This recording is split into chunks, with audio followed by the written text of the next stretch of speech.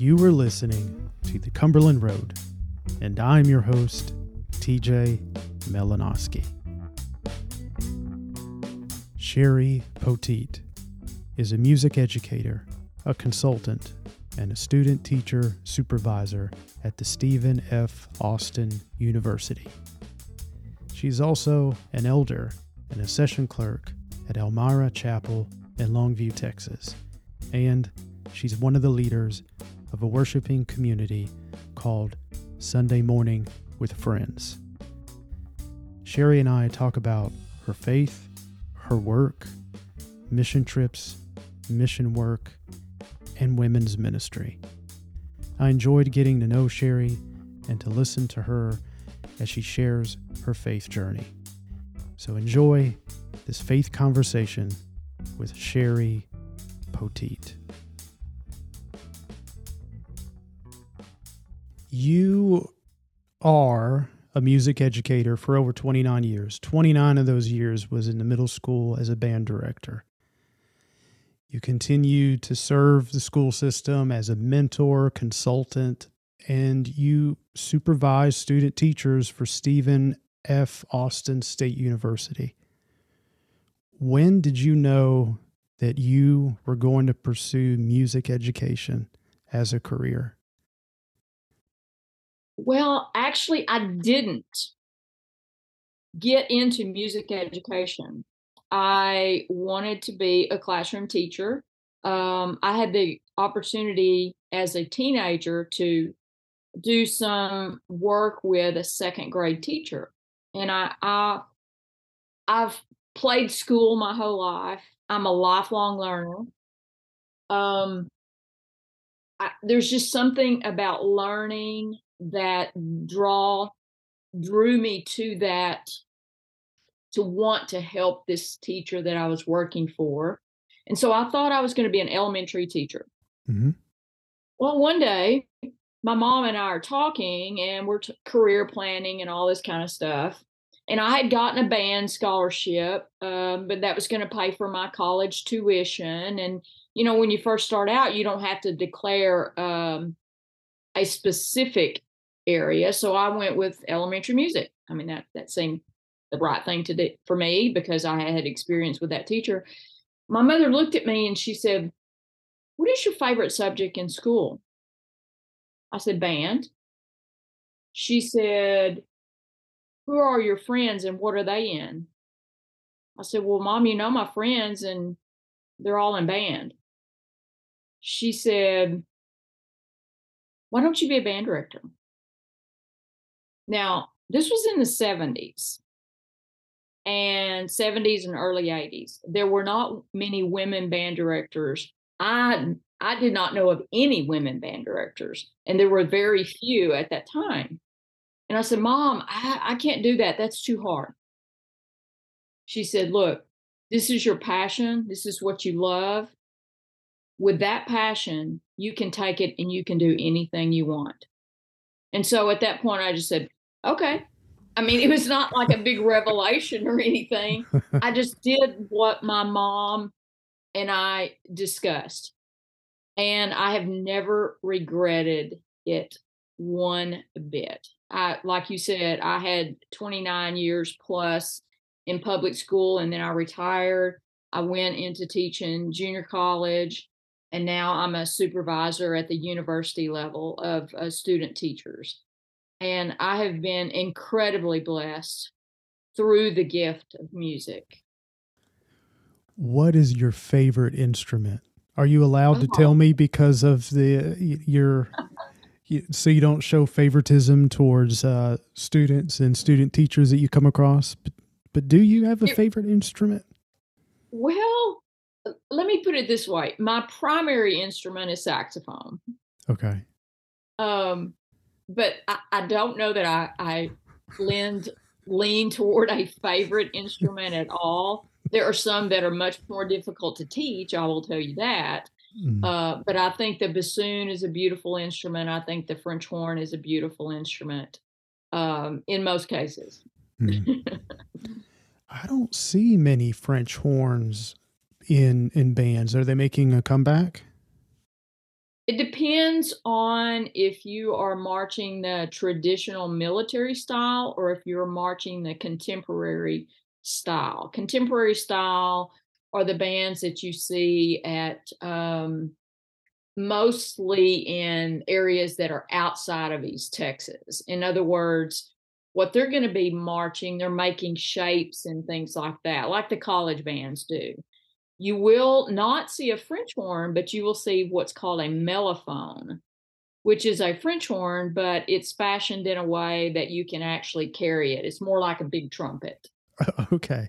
You're right, because it would be hard to carry a traditional French horn for any length of time without having to, I don't know, move it around your shoulder, or I don't know. And I don't even know exactly how to correctly carry one. It just seems like an instrument you would use in a stationary position just because of the size and the shape.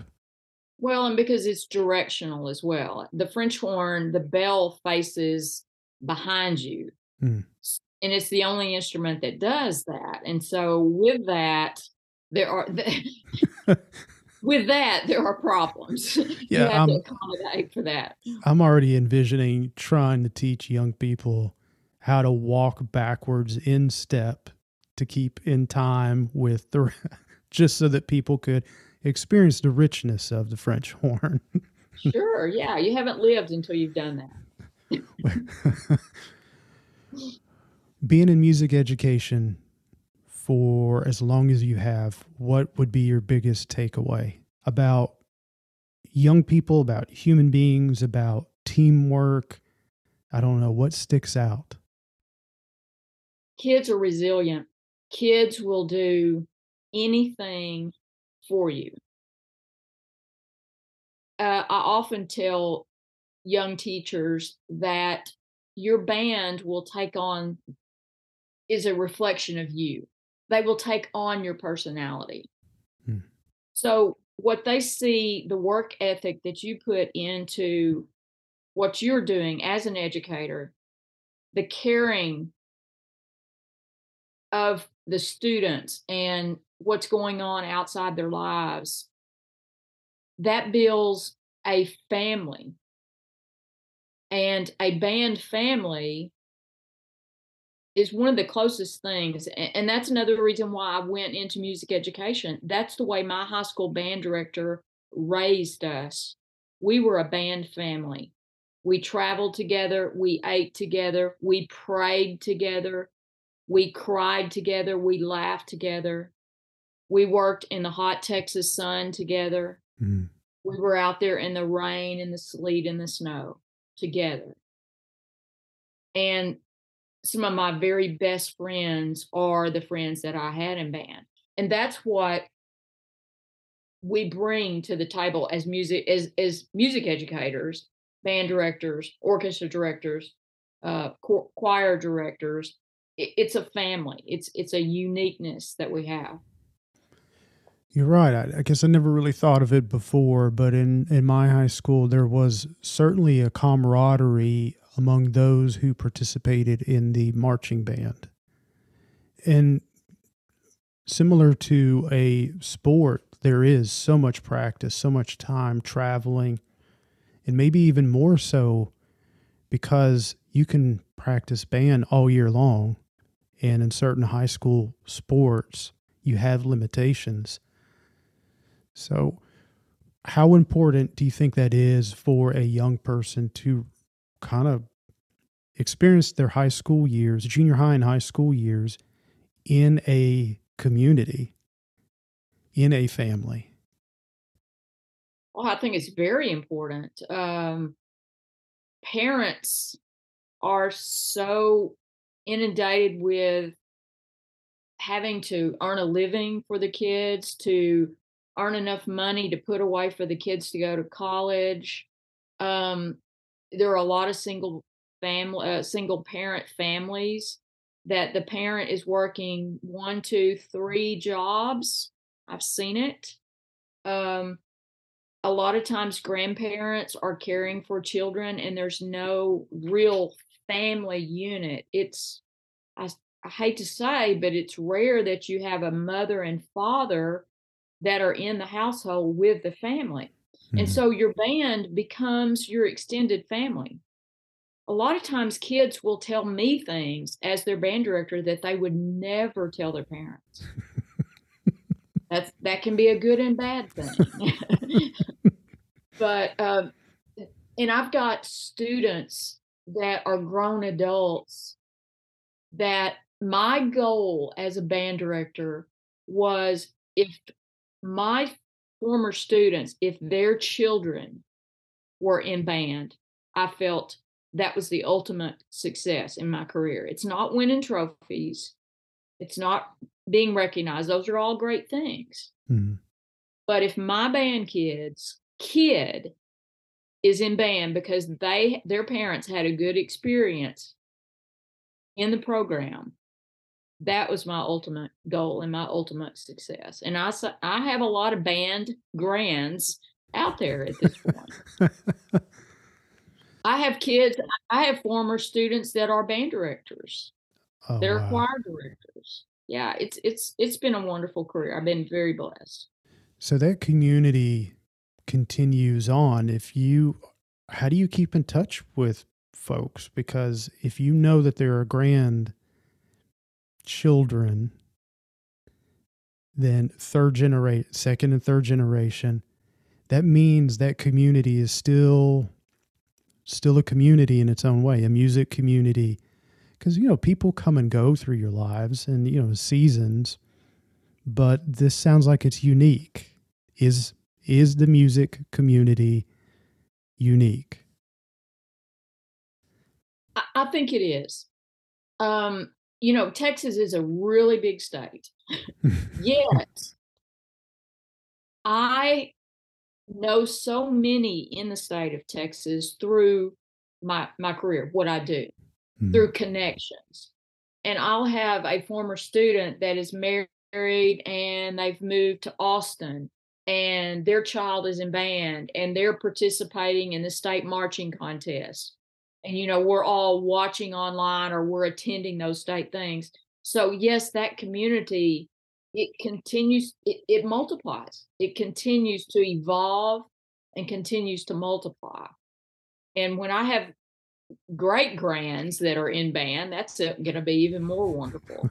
A lot of the students that I had were friends on Facebook. So, they'll post pictures with their kids, participating in band and things like that. So it's a wonderful thing. It's a real tight knit community.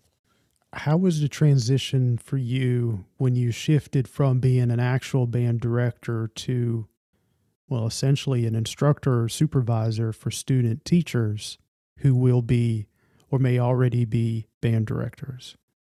It was fabulous. I loved my career as a band director, but this is the best job I've ever had. I love supervising student teachers for many reasons. The transition happened this way.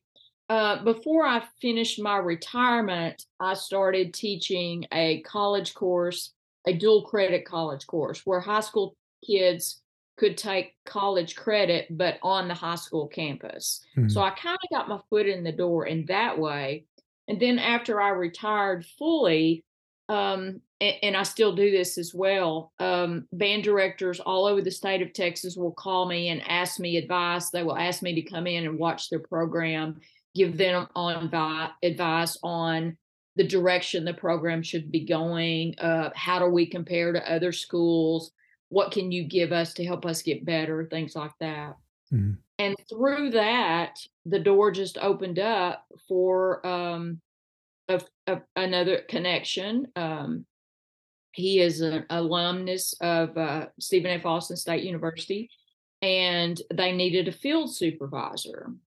And so he gave the lady in charge my name, and she called me up, and I said, yes, I don't care if I even have one student. Yes, I want to do this. Because, number one, you're not in the classroom. Number Mhm. two, uh, these are people that have spent 4 to 5 years studying at the university and are ready to go into the field of music. Mm.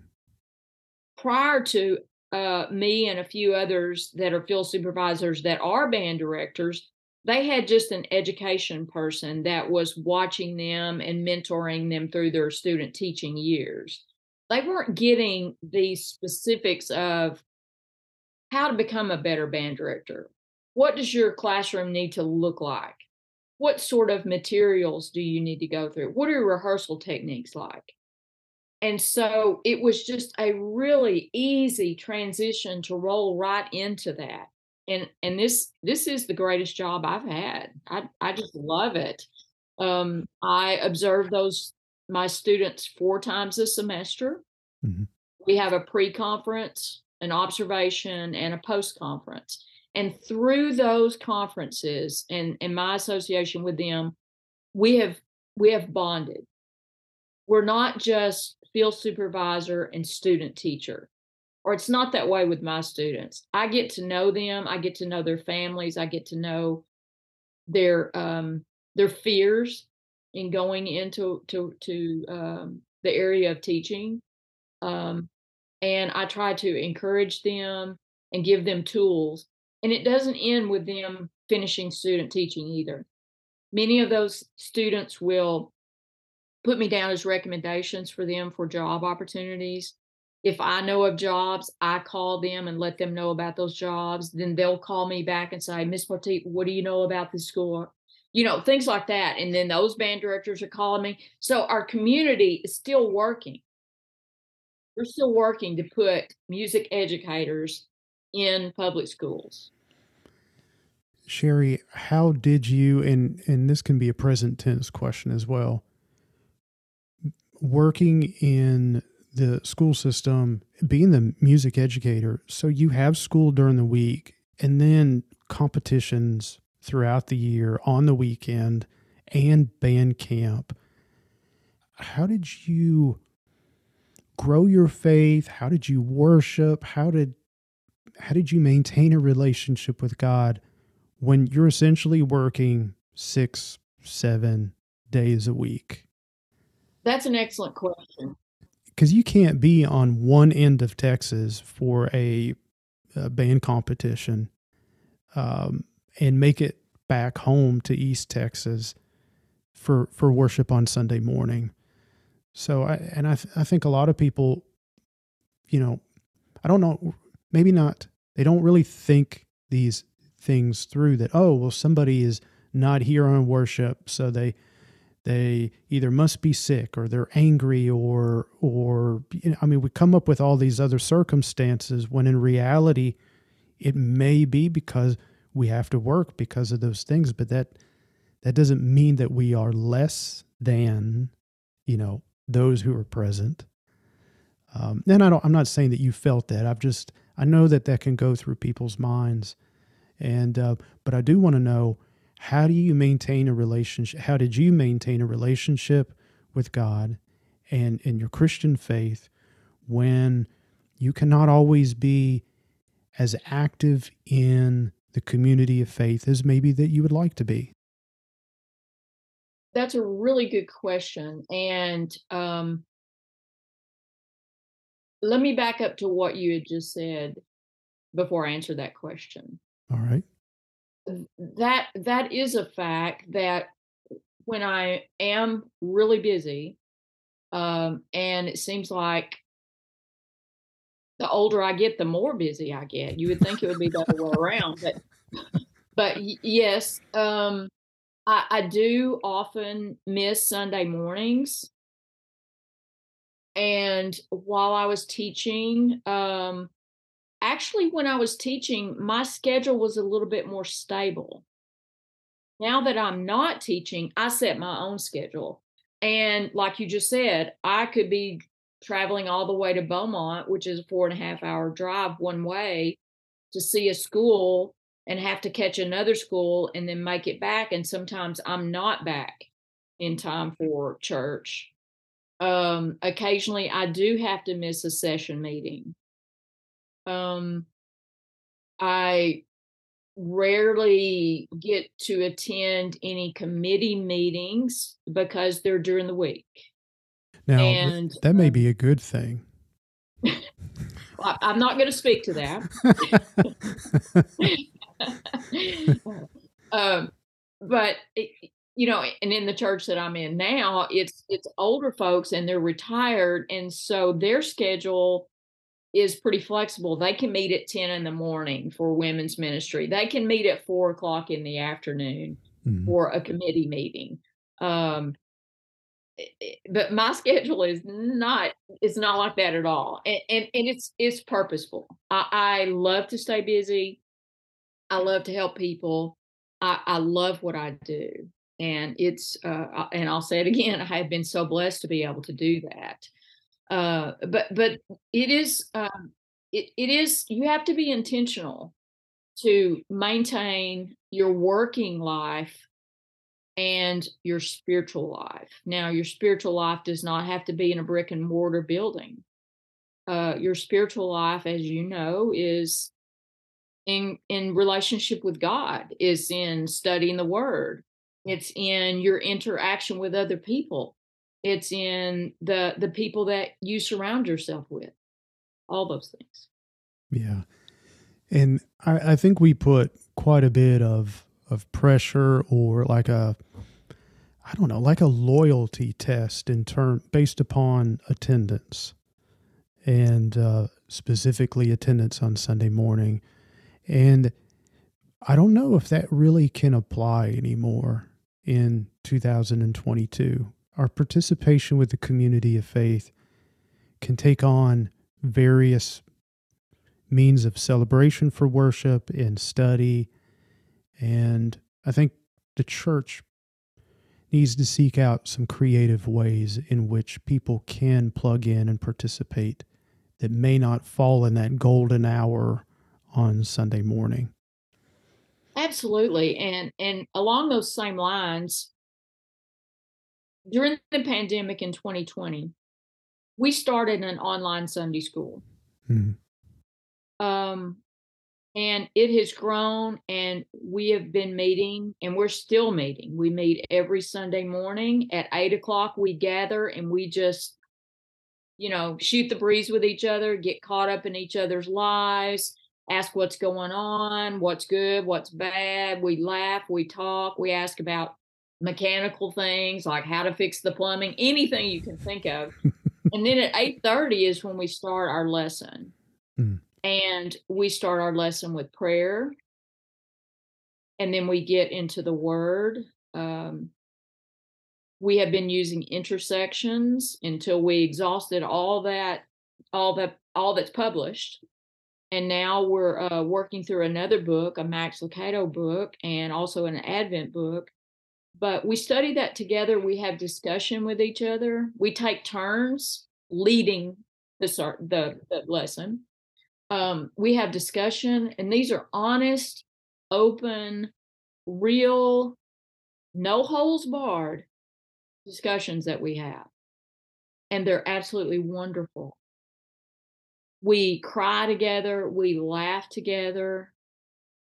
But most importantly, through this journey, we have grown in our faith and grown in our spirituality right here on a screen. Some of us were very close friends to begin with, but many of these people, TJ, that are in our Sunday school group are unchurched.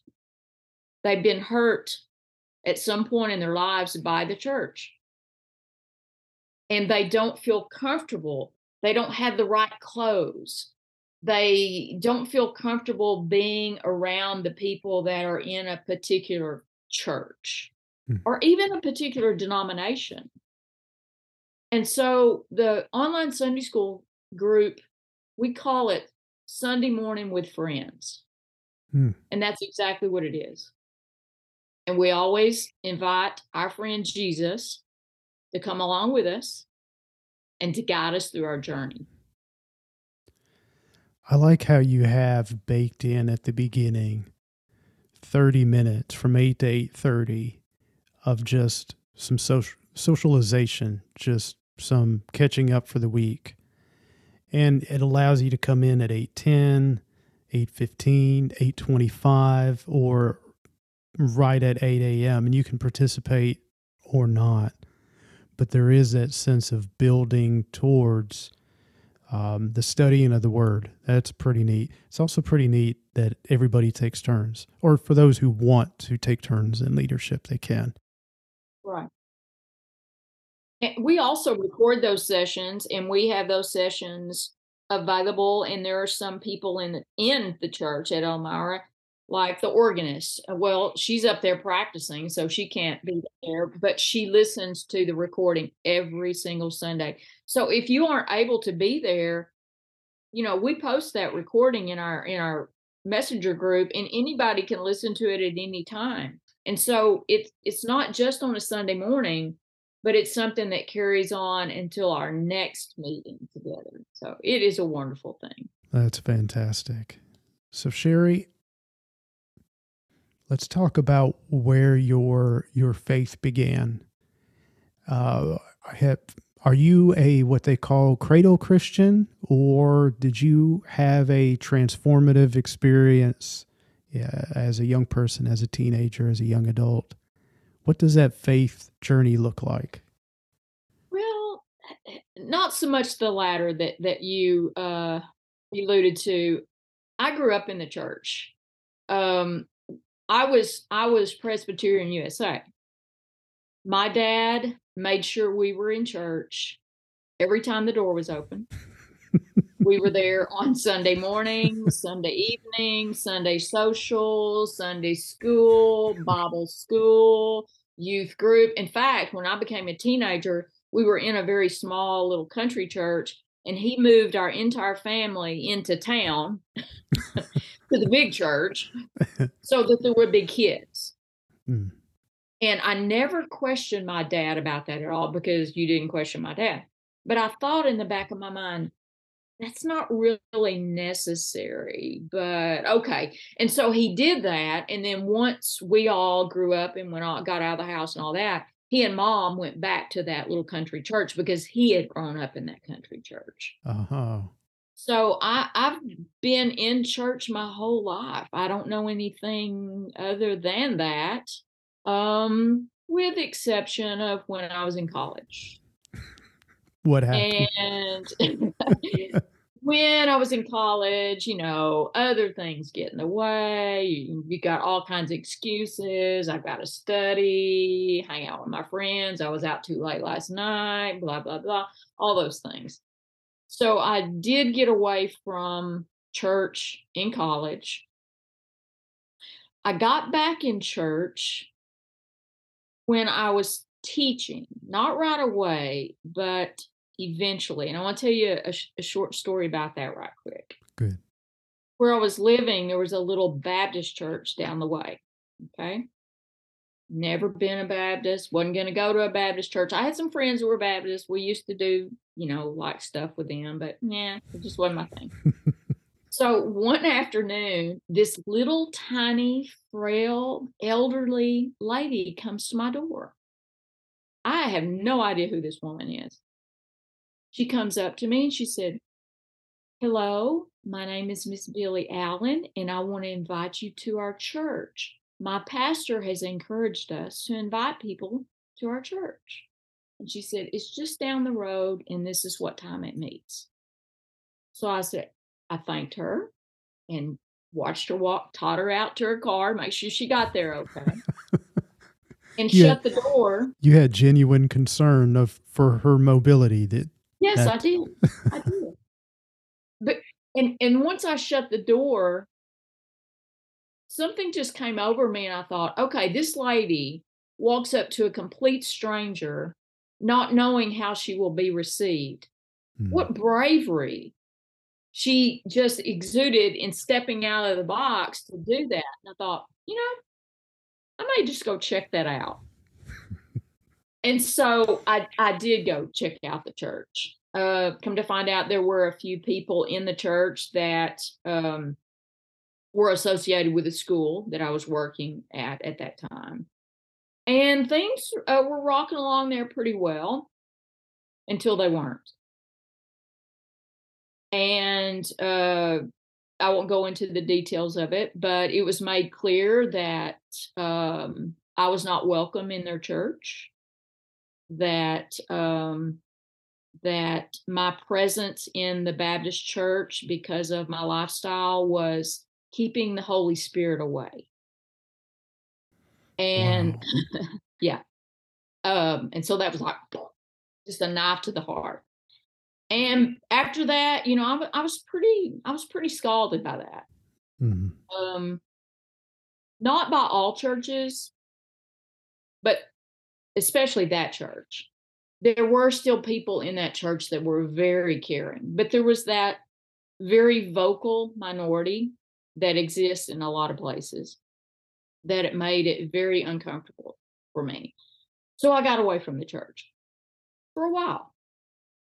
Let's pause here for a moment. Yeah. So, one individual has the power to be able to remove or keep the blessings and the gifts of the Holy Spirit away from the community of faith. I haven't heard that one before. That's quite a bit of Yeah. power. It's comical, isn't it? It's just comical. One person has the ability to make another person miserable, but to keep the Holy Spirit away from the church? No. And that spoke to me on many levels. Not only did it speak to me on the fact that this person was very judgmental and condemning to people, but it also spoke to me about that person's faith, how they understood God as opposed to how I understood God. Did you walk away bitter, Oh yeah. disillusioned? Yeah. Slapped in the face, as you might imagine. So this was a real opportunity. Correct me if I'm wrong. This was a real opportunity to go, look, I'm just done. I'm done with the people, with the faith, if this is how Christians are going to behave and Yeah. treat human beings. Yeah, exactly. Until there's more. Please. Until I was outside in my backyard on a Sunday morning hitting golf balls. Same place, same home? Yeah, same home. After all this took place. Okay. And I received a phone call that my grandfather had died. And so at that point, I was just it again, it kind of brought me to my knees because here I am standing in the backyard on a Sunday morning hitting stupid golf balls when I should be and where I know that God is calling me to be is to be in a church. The story that my grandfather has to do with that, not only was it during that time, but my grandfather was killed on a Sunday morning, as I just told you. There was a young lady that was on her way to church, and she hit my grandfather head on.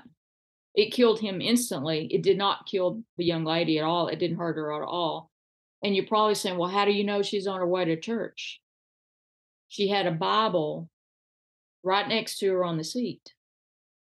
She walked away from it unscathed. Now, this young lady was a teenager, so she may not have been physically injured, but I'm sure that she was upset. I know she was upset. Her family was upset. Her family knew our family. They reached out to us daily, to my grandmother, to us, to make sure everything was going well, how we were doing, checking on us. I don't know whatever happened to that young lady, but I certainly don't fault her. It was an accident. My grandfather was on up in years. He had lived his life, and she had her whole life in front of her. Mm.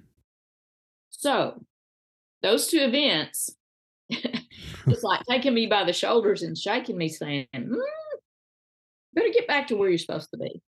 Yeah, you're definitely sandwiched in between two pivotal extremes. In a way, they're both kind of death, little deaths, big deaths. Yeah, you're right. Looking back during that time period, Sherry, do you think you were able to distinguish between a relationship with God through Jesus Christ and a relationship with the church? We often use those interchangeably. I don't know if we recognize it in our language or not, but there is a distinction between church. Church is an institution, it's an organization. It has its very good moments, and we have room for growth and room for change. But a relationship with God, that's something very different. During that time period, were you able to go, still believe in this higher power. I still believe in the transformative love of God. I just don't believe in some of the followers that come with Christianity. Oh, Or was absolutely. that okay? I didn't know. Yeah, because sometimes it's easier to just kind of like wipe our hands and our feet and just walk away from all of it. I I just I just knew in my heart that the God that I know, he made us in his image. Mm-hmm. The the God that I know is of love. The Jesus that I know, that's all he talks about. That's what he is. And yeah, there are those doubts that creep into your mind just from external stimuli going on around you. I have been in churches where there was, like you just described, the institution of the church. And then separate from that was personal relationship and spirituality. Mm. I That doesn't work well for me. It has to be both things Yeah, to yeah, me. yeah. Because without the community of faith, I wouldn't be who I am. You wouldn't be who you are in the community of faith. In its best moments and its worst moments have both shaped me and you and everyone. Right. Not to ignore ignorance, mistakes, bad days, bad decisions. We could have them individually. We have them collectively as well. But there's still the work of God that, in spite of those things, still good is happening on this planet, and great things. And we just need to be more intentional when we get together collectively. Exactly. I agree. 100%. Any influential individuals that have impacted your faith, people throughout your life that have made you a stronger person, a stronger Christian, a better leader? Absolutely. As I mentioned, my parents. Mm. Um, No, didn't sound like there was much of a choice there. wasn't. Oh no, no, there in a wasn't. in a good way. Well, yeah, the intentions were good. Mm. I was baptized in the Presbyterian church when I was 12 because it was my dad said it was time, and okay, it wasn't a personal relationship at that time. It really wasn't. Um, I grew in my relationship with Jesus. So my parents, the friends I have now around me, close friends, the lady I'd mentioned earlier, Miss Billie Allen, her husband was Brother Walter Allen. They were missionaries in Africa, and Wow. they would invite me to their house, and show me all their things that they brought back from Africa. They even had a monkey that they brought back from Africa. I was just fascinated. I know, fascinated with the stories that they told of their life in Africa, and they lived. You think that they might have lived in a hut. They lived in a hut. There's no joke. They had no running water. They had no electricity. This was like in the. I would say they were probably there during the 50s and 60s. A lot of political unrest, very violent. But I was just fascinated with their stories, and they were always so loving and accepting of everyone. All right, if we can take a sidebar here, did the monkey live indoors or did it live outside in a Well, funny you should ask.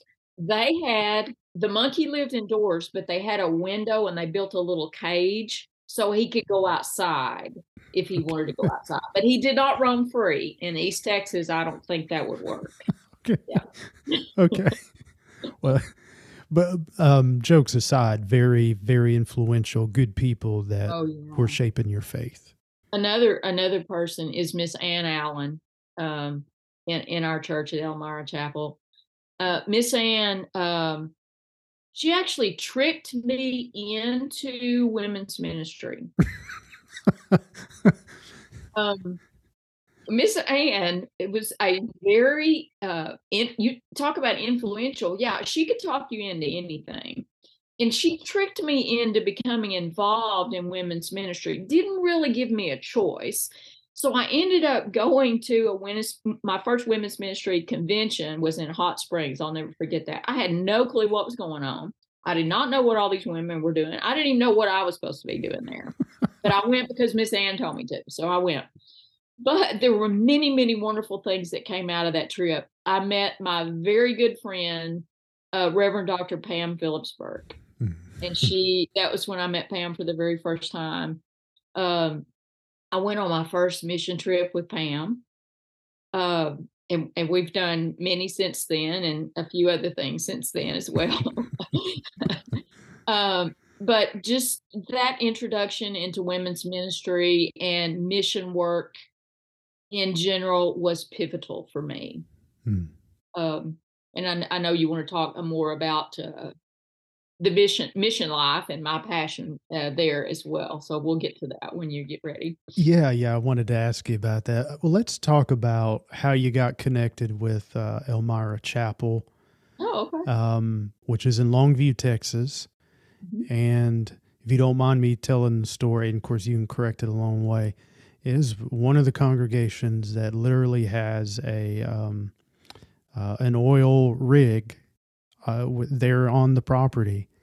And I I want to say the time that I was there, it may have been working, but I mean it's really really there on the property. So those who are not part of East Texas or in a region where you don't have oil, they do exist, and there's actually one right there. Kind of the parking lot sort of goes around the actual oil rig, so it's really really That is fascinating. correct.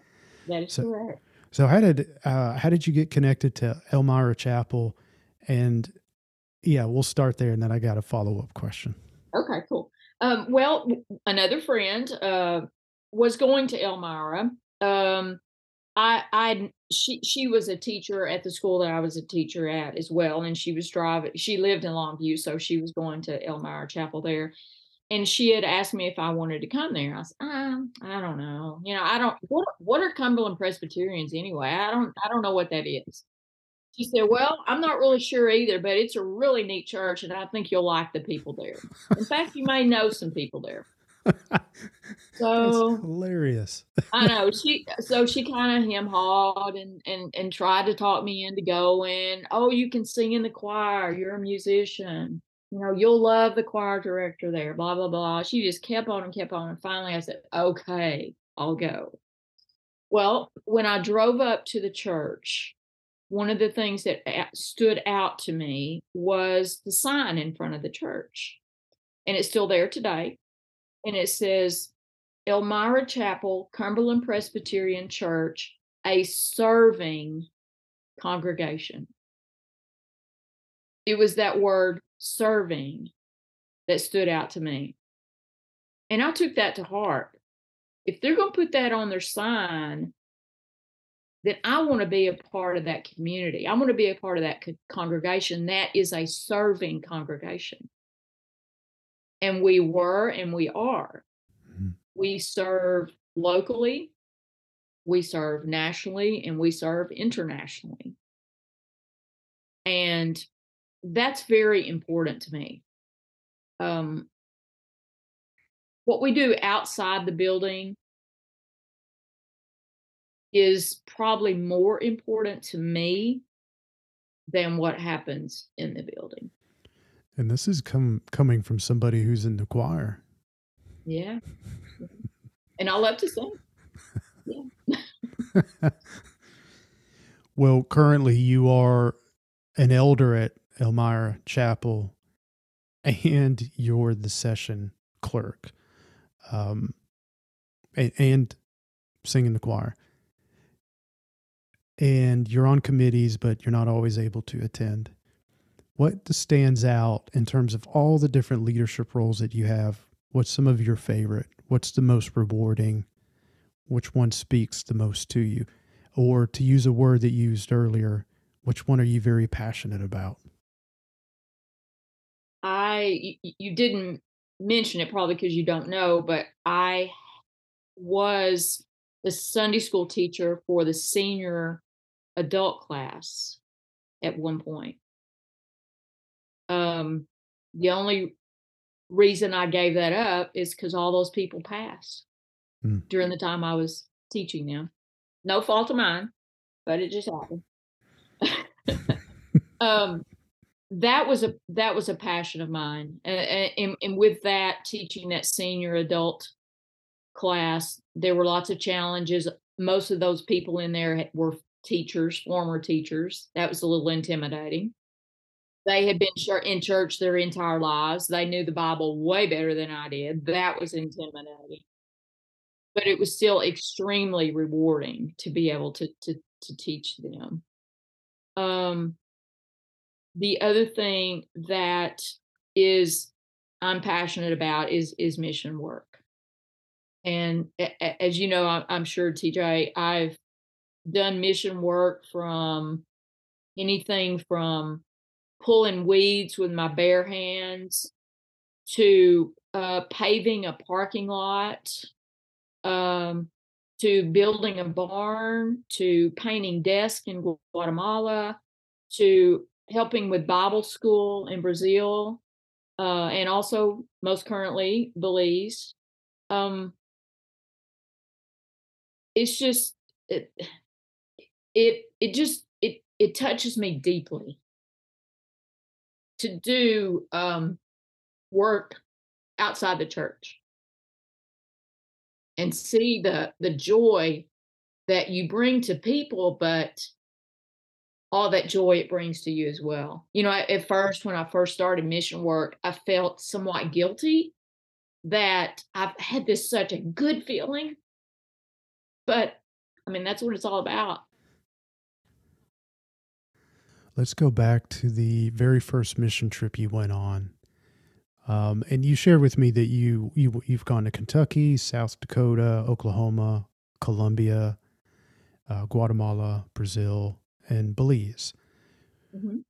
And so that very first mission trip, what was running through your mind? Did you have anything that you could relate it to? Were there any anxieties as you're packing, as you're getting ready to go?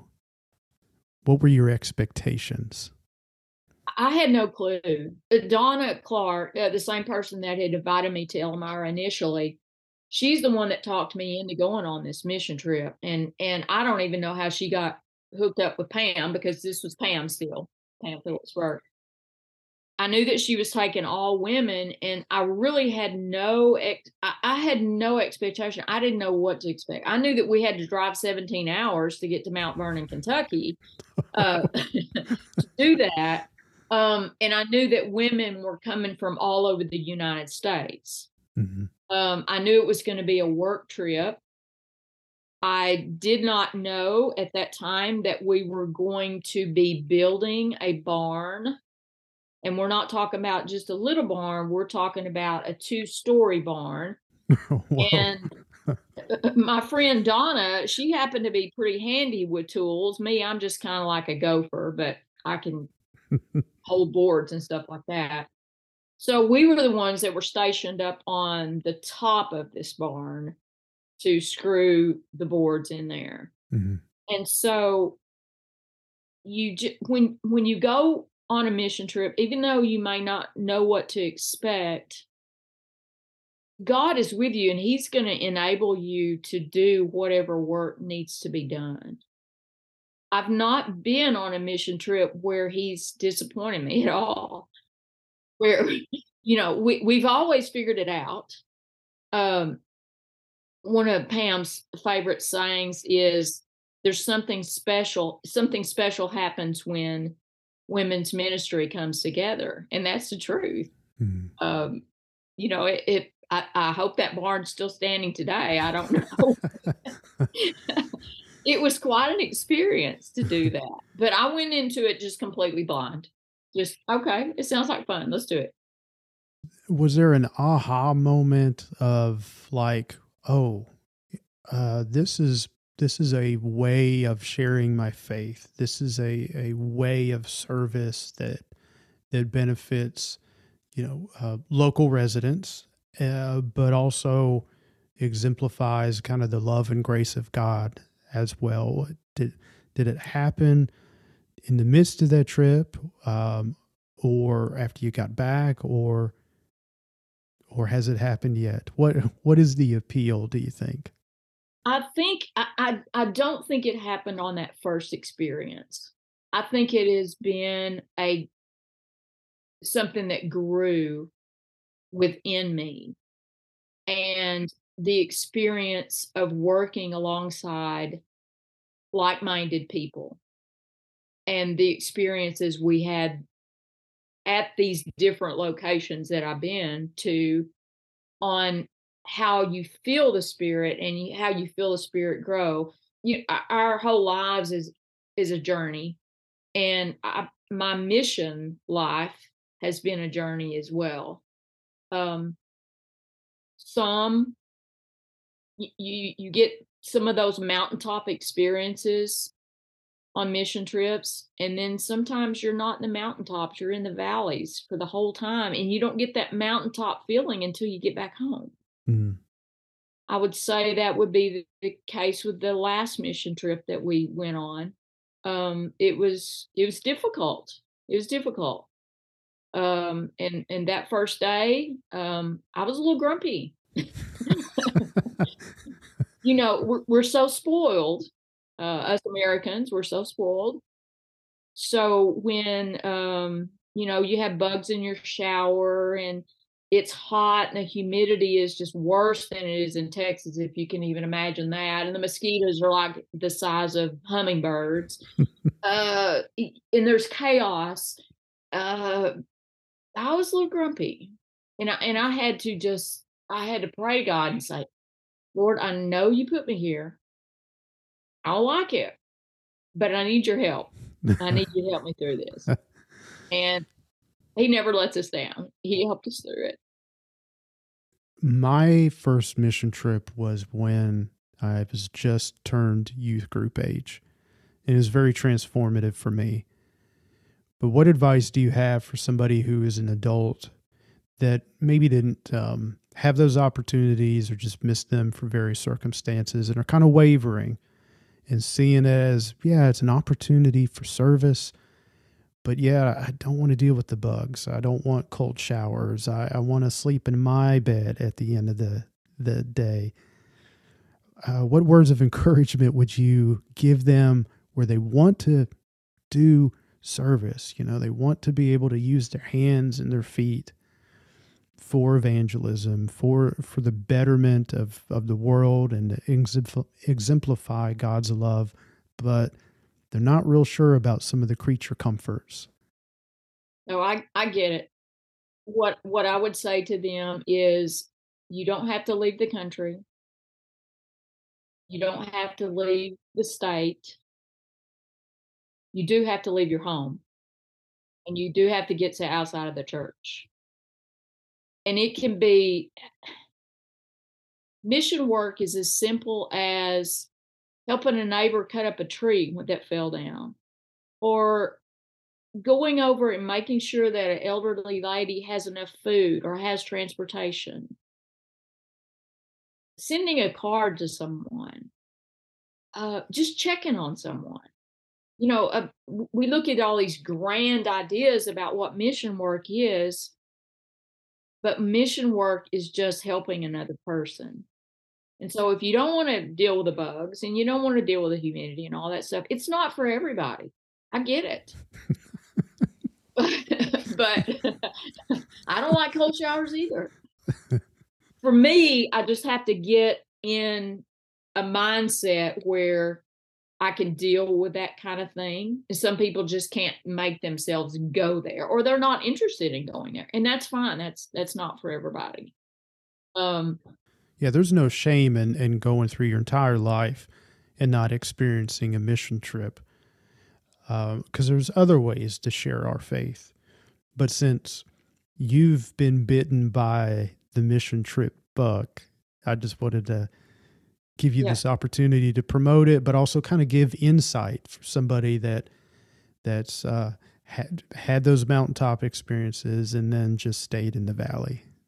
Well, definitely, there is no feeling like those mountaintop experiences.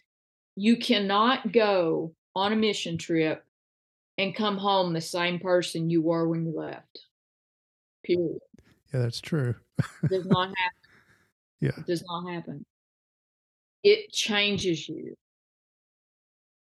It changed me every time we went to Christ Outreach for the Blind in Kentucky. It changed me when I met wonderful women when we're on our hands and knees in the hot sun in Springfield, Missouri, pulling weeds. We were clearing a garden. We had no tools. We had this right here. We sang hymns together. I'm good friends with those ladies from that day forth. You know, there is no substitute for the camaraderie and the coming together for a common goal as you get when you're on a mission trip. So many wonderful experiences. Also, if you go out of the country, or really not even going out of the country, because South Dakota is almost like going out of the country. But we love the people in South Dakota. Oh, absolutely. But what I'm saying is I had never been that far north. I had no idea what was in South Dakota. No, I love those people dearly. Yes.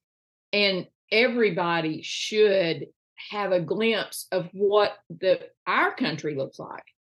There's such a vast array in the United States, even in Texas.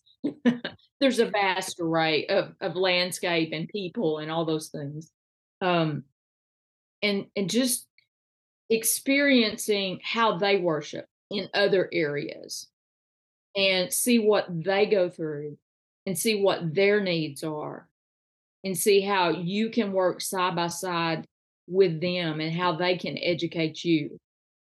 It's not only about the mission people on the mission team going in to do something. That's not what it's about, in my opinion. It's about the mission team people going in to work side by side to learn from other people. Yeah. And not to undo what you just said, I think one of the takeaways for me on mission trips is that that self-reflection. Yeah, and oftentimes, sometimes during a trip, but also sometimes afterward as well. There's like a self-examination of kind of like, okay, where do I fit in my relationships back at home or in work or in school, depending on how old I was, and what does my relationship with God look like as well. So there's this internal kind of examination and conversation going on. It was like, some of the things that I thought that I couldn't live without or were high priorities, a hot shower or, plenty to eat or, a specific pillow or blanket or, a mattress, just a mattress, Right. things like, it's like, you really can adapt fairly quickly and in ways that maybe you didn't think you wanted to or were able to. And it's not just a physical discomfort or a physical change just by location, but also prioritizing, in terms of how important your family is. You're in absence of your family, your parents, spouse, siblings, nieces, nephews, whatever the circumstances may be.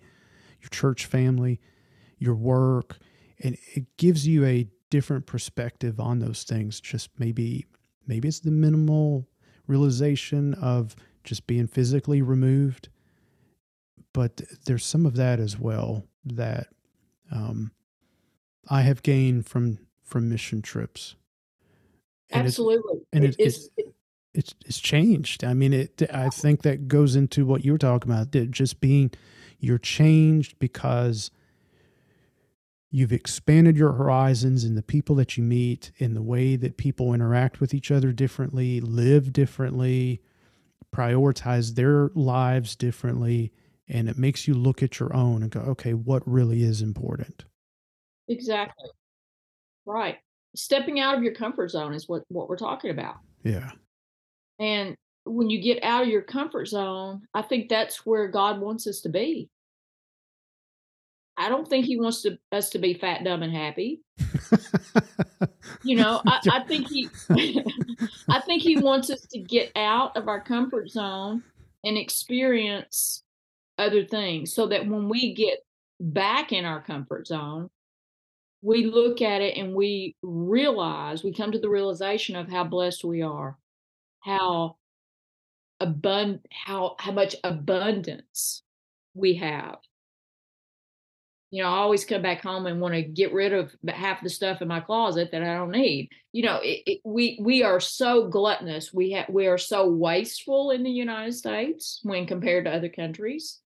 It just gives you a whole new appreciation for life and how others live their life.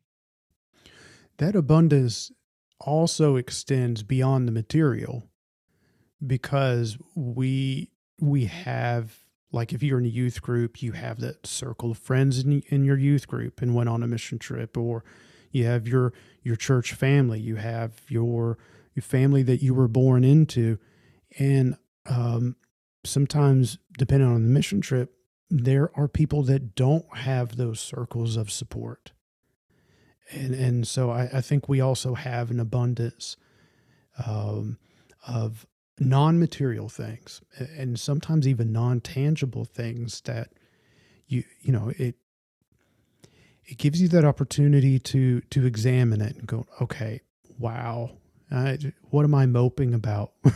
What am I angry about? What am I sad about? I have an abundance of many, and that many can include the tangible and the non-tangible. Right. It puts everything in perspective. It can, Absolutely. yeah. Mission trips can, for certain.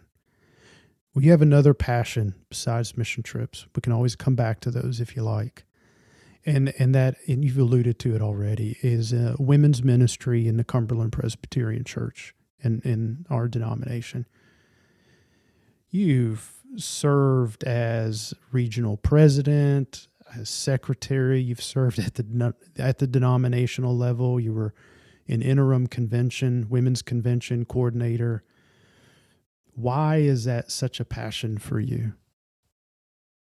Well, we know the history of the Cumberland Presbyterian Church that world missions were started by the women. Um, Yeah. I wonder what the men were and doing back then.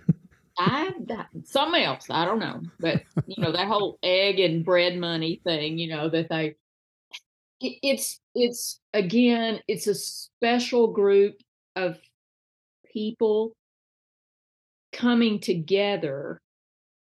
Um, it's hard to describe. Since COVID, I think women's ministry has taken a hit. In that we in our different regions we got away from meeting together, and I miss that tremendously. We're of all ages, you know. In our area, it's mostly older folks. I would be one of the younger ones at 62, but still, which makes me feel pretty good. Um, but you come together with people that don't go to church with. You come together with people from all walks of life. One of my best friends is Jamie K. Berkeley. She's a lawyer. You know, I've never had an encounter with a lawyer and hope I don't. But if it is, I want it to be Jamie. Um, but you just get to meet all different kinds of people from different walks of life that come together as a common goal. Hmm. And again, I'm going to say what Pam says: when women come together, something amazing happens. It does. We still, through women's ministry at convention and on the regional level too, we do outreach.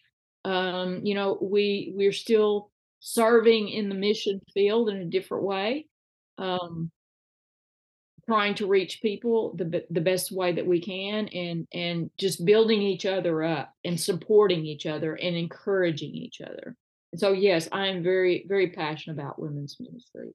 If you don't mind, just for those that may not know, could you briefly describe kind of how women's ministry in the Cumberland Presbyterian Church, what that looks like in terms of the local, regional convention? Just assume that there are listeners that may not have any idea what we're talking about.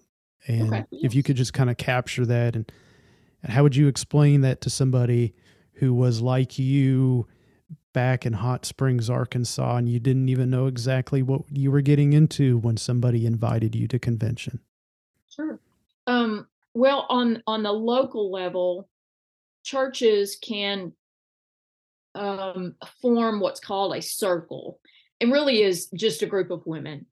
And those group of women within the church, like the Marshall Church down the road from us, not too far from us, they have two circles because they have a large enough congregation. But most of our churches around here just have one. But the women come together and they may do devotionals. They may work on outreach projects.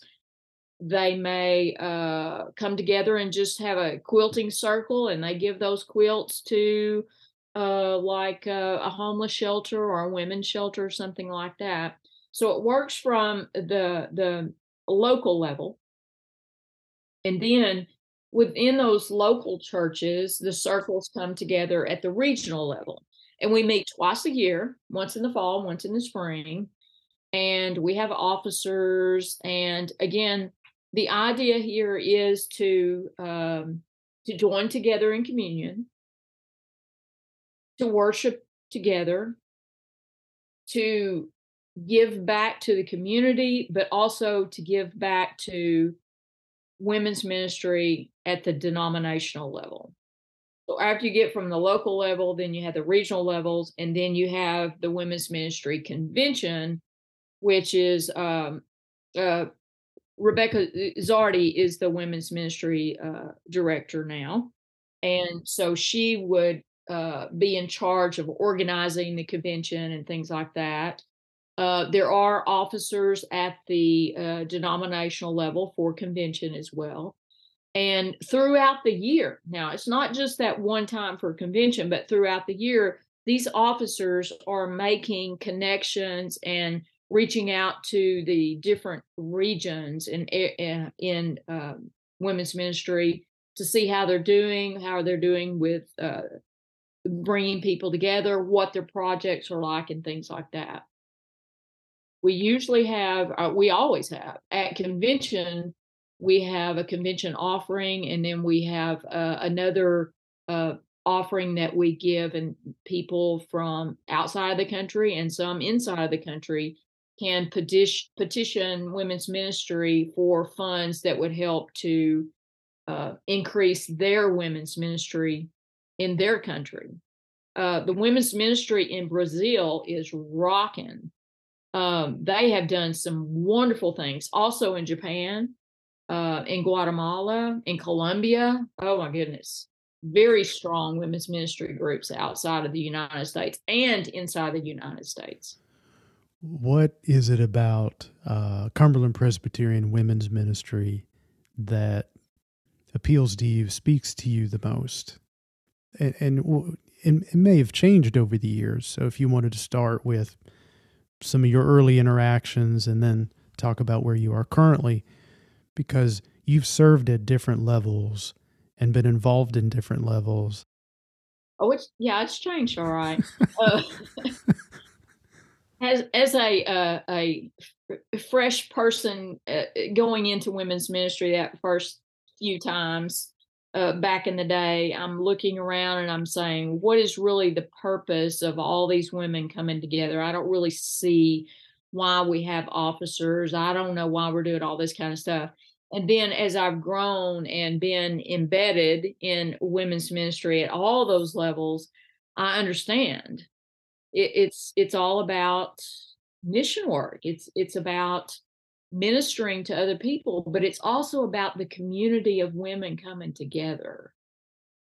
There are women clergy, that's a specific group. There are just clergymen in general, that's a specific group. But it's nice having a separate group of just women coming together. And now women's ministry has two young women ambassadors. They're Savannah Lamb and Mary Robin, and they're part of women's ministry. And I love this idea because now we're starting to listen to young people and take their ideas. I mean, we're killing ourselves if we don't start to listen to young folks and listen to their ideas and do things that would bring them in and involve them in spreading the gospel and spreading the kind of community that we have within women's ministry now. Yeah, to be able to raise those questions to go, what will a gathering of women look like for you? And that question goes across the entire, and you could divide that up based upon where you live, and your stage of life and your age. And then it accommodates so that one brand fits all may not always work all the time. And to be able to change it and have the freedom to change and adapt it to the setting and context that you're in, to help meet your needs and help give you opportunities to serve, is got to look different based upon age and location and interest and gifts. So that's great. That's great to hear. TJ, if we don't change, we're going to die. We have to. We have to as women's ministry. We have to as Cumberland Presbyterians. It's no secret that church-going folks are declining, not just in the Cumberland Presbyterian Church, but in all denominations. The world is changing, and we have to change too. We have to find new, better, effective ways to incorporate people and to include people. Well, it's a good segue. So for us specifically as a denomination, the Cumberland Presbyterian Church, in what areas, Sherry, do you think that we could make changes to be able to share the gospel, not in new ways, but share the gospel in dynamic and in intentional ways that will help build up the kingdom? Well, that's the $6 million question right there.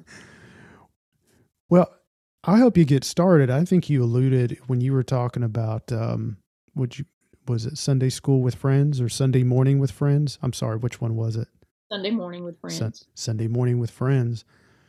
That has a low anxiety, welcoming approach to those for various reasons, may not show up in the traditional times for worship or in traditional settings. And I would even challenge it and go, even the contemporary ones, maybe this is the new contemporary in terms of what a gathering of Christians and seekers will look like, online or a mix of online and in person and at a different time and place.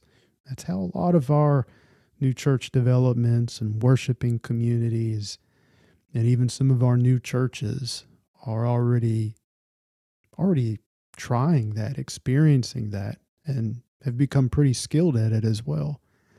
So I've helped you out on that, but there's more. There's got to be more, and I want your input. Well, sure, I absolutely agree with that, and, the reason I named it what I named it was for those reasons. I I love the Cumberland Presbyterian Church, don't get me wrong, but I did not want to attach a denomination, an expectation, a doctrine, if you will, to what we were doing. Um, I think there's room for both those things. There are people in the church that want the traditional Cumberland Presbyterian way. And then there are people in the Cumberland Presbyterian Church that want something new and something different, something that's more inclusive, something that's more personal. Um, for the same reasons that we started this Sunday school class where you feel comfortable with the group that you're with. I think small groups work best. Um, Yeah. And you know, and even though we have go that ahead. market cornered as Yeah, we Cumberland. do. I was just gonna say that. Even though we are a small group of people, Cumberland Presbyterian, still, I'm talking, no more than, 8 or 10, so you can have a good conversation. But I know that our Sunday schools have traditionally been that way, Mhm. been in small group communities too. So I think incorporating technology has been a good thing. Not just the technology of Zoom, but the technology that we now have in a lot of our churches. Um, there are so many different ways to do, and just getting out of the building. That speaks volumes. Um, if so, what if you met at a coffee shop? So, what if you met around a bonfire or something like that? What if you just drug the chairs out on the parking lot outside? Mhm. You know, something that's different, something that changes, something that keeps people on their toes and kind of puts them out of their comfort zone a little bit, maybe. And I just see us doing a lot of permission giving to explore, and don't let the fear come in on the front end of like, well, it's going to fail. Well, how do you know unless you grab the folding chairs and or no longer meet there on the church facility or property, and you meet a different time in different location or Sure. in somebody's home. Um, there's something there for sure. All right, I like asking guests if there's books, movies that resonate.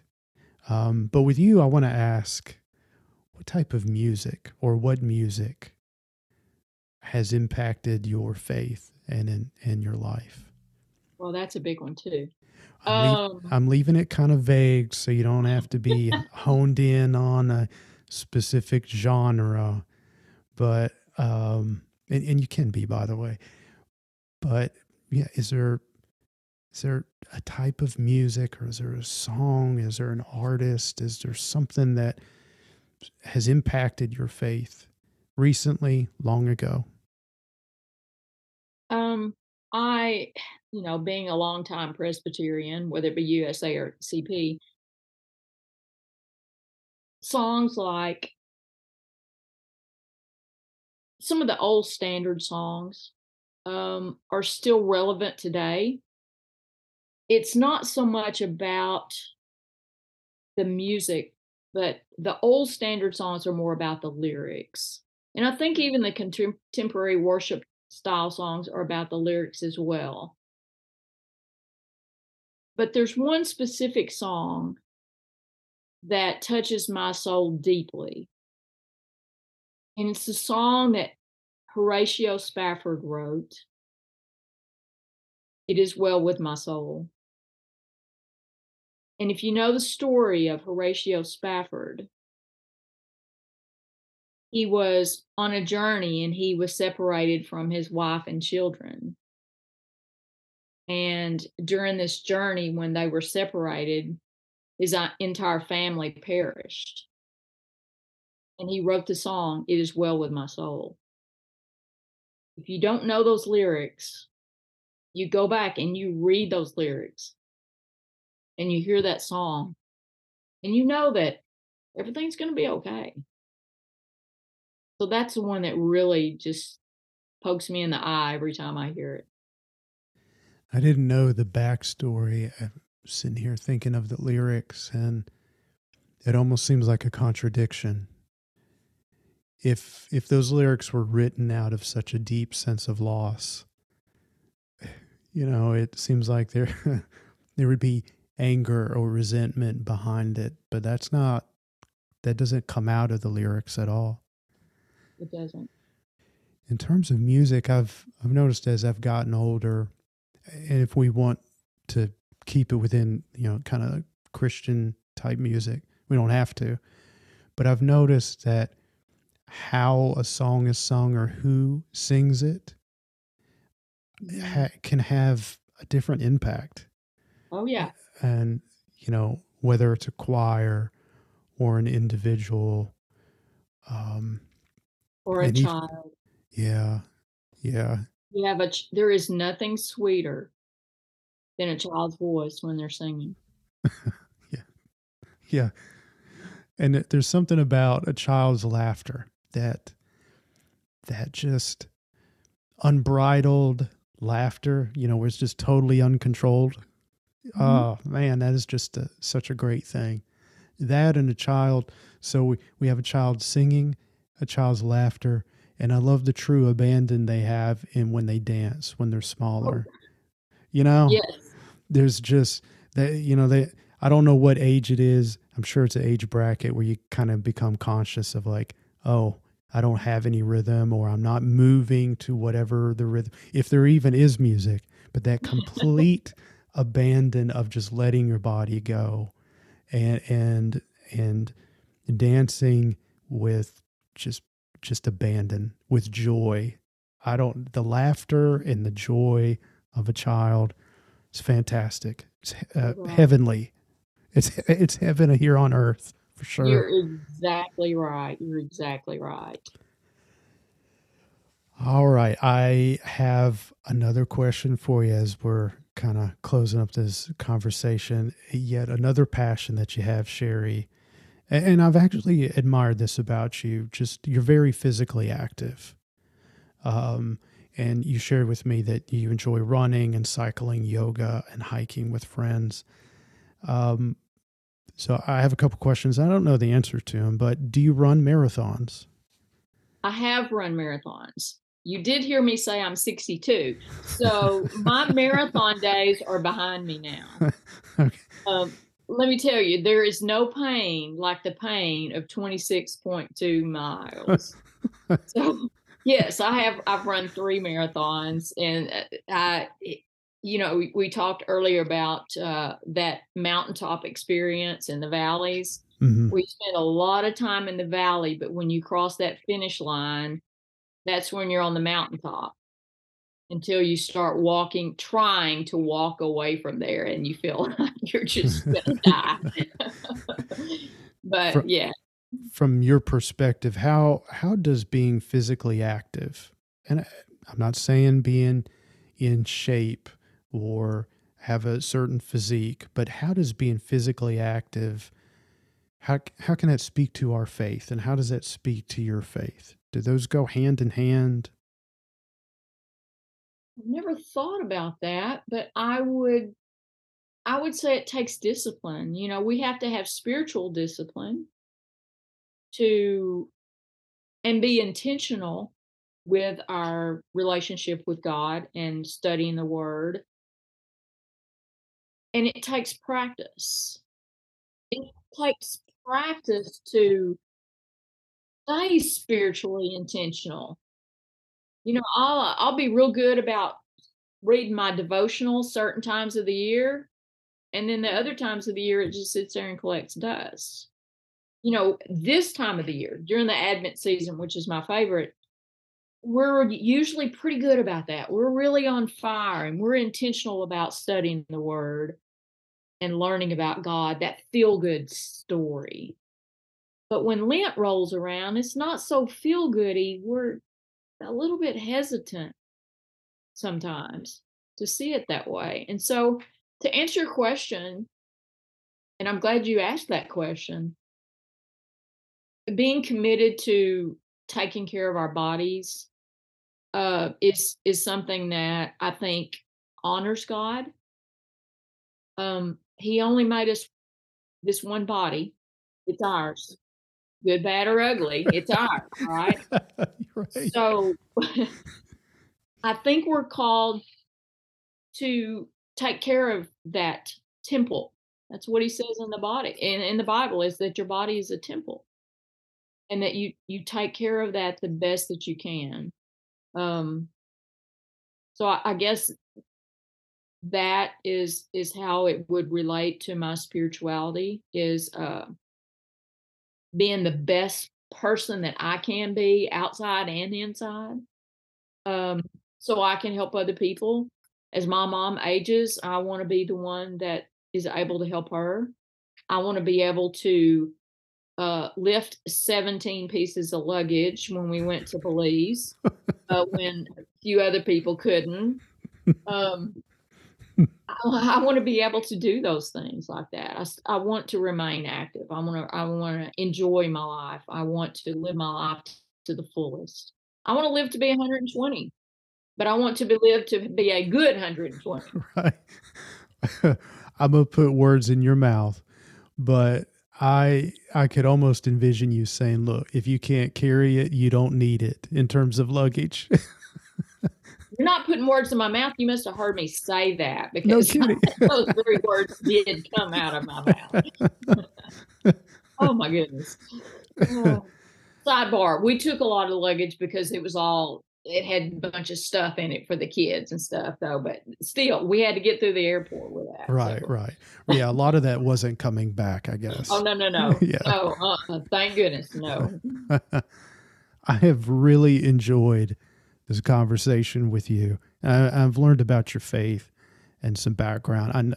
We've crossed paths many times through meetings and just sharing space, but this is the most time I've been able just to share with you, and I've tremendously enjoyed it.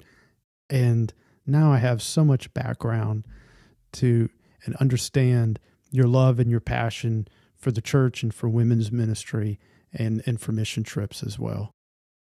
Absolutely, TJ. And I thank you for the invitation, the opportunity to do this. Um, I just want to say these things, these words, as a parting statement for the Cumberland Presbyterian Church, that we must come together. We must be in unity together and not divisive.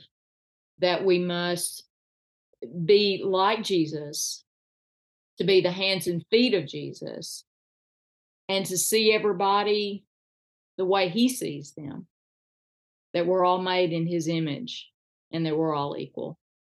And so I thank you, TJ, for this opportunity. Good words. Thank you, Sherry. Thank you for listening to the Cumberland Road. If you would, please subscribe at Apple, Google, Spotify, your favorite podcasting site. In closing, I want to read to you, not sing, but read, the last verse of It Is Well With My Soul. And the Lord haste the day when the faith shall be sight, the clouds be rolled back as a scroll, the trump shall resound, and the Lord shall descend. Even so, it is well with my soul.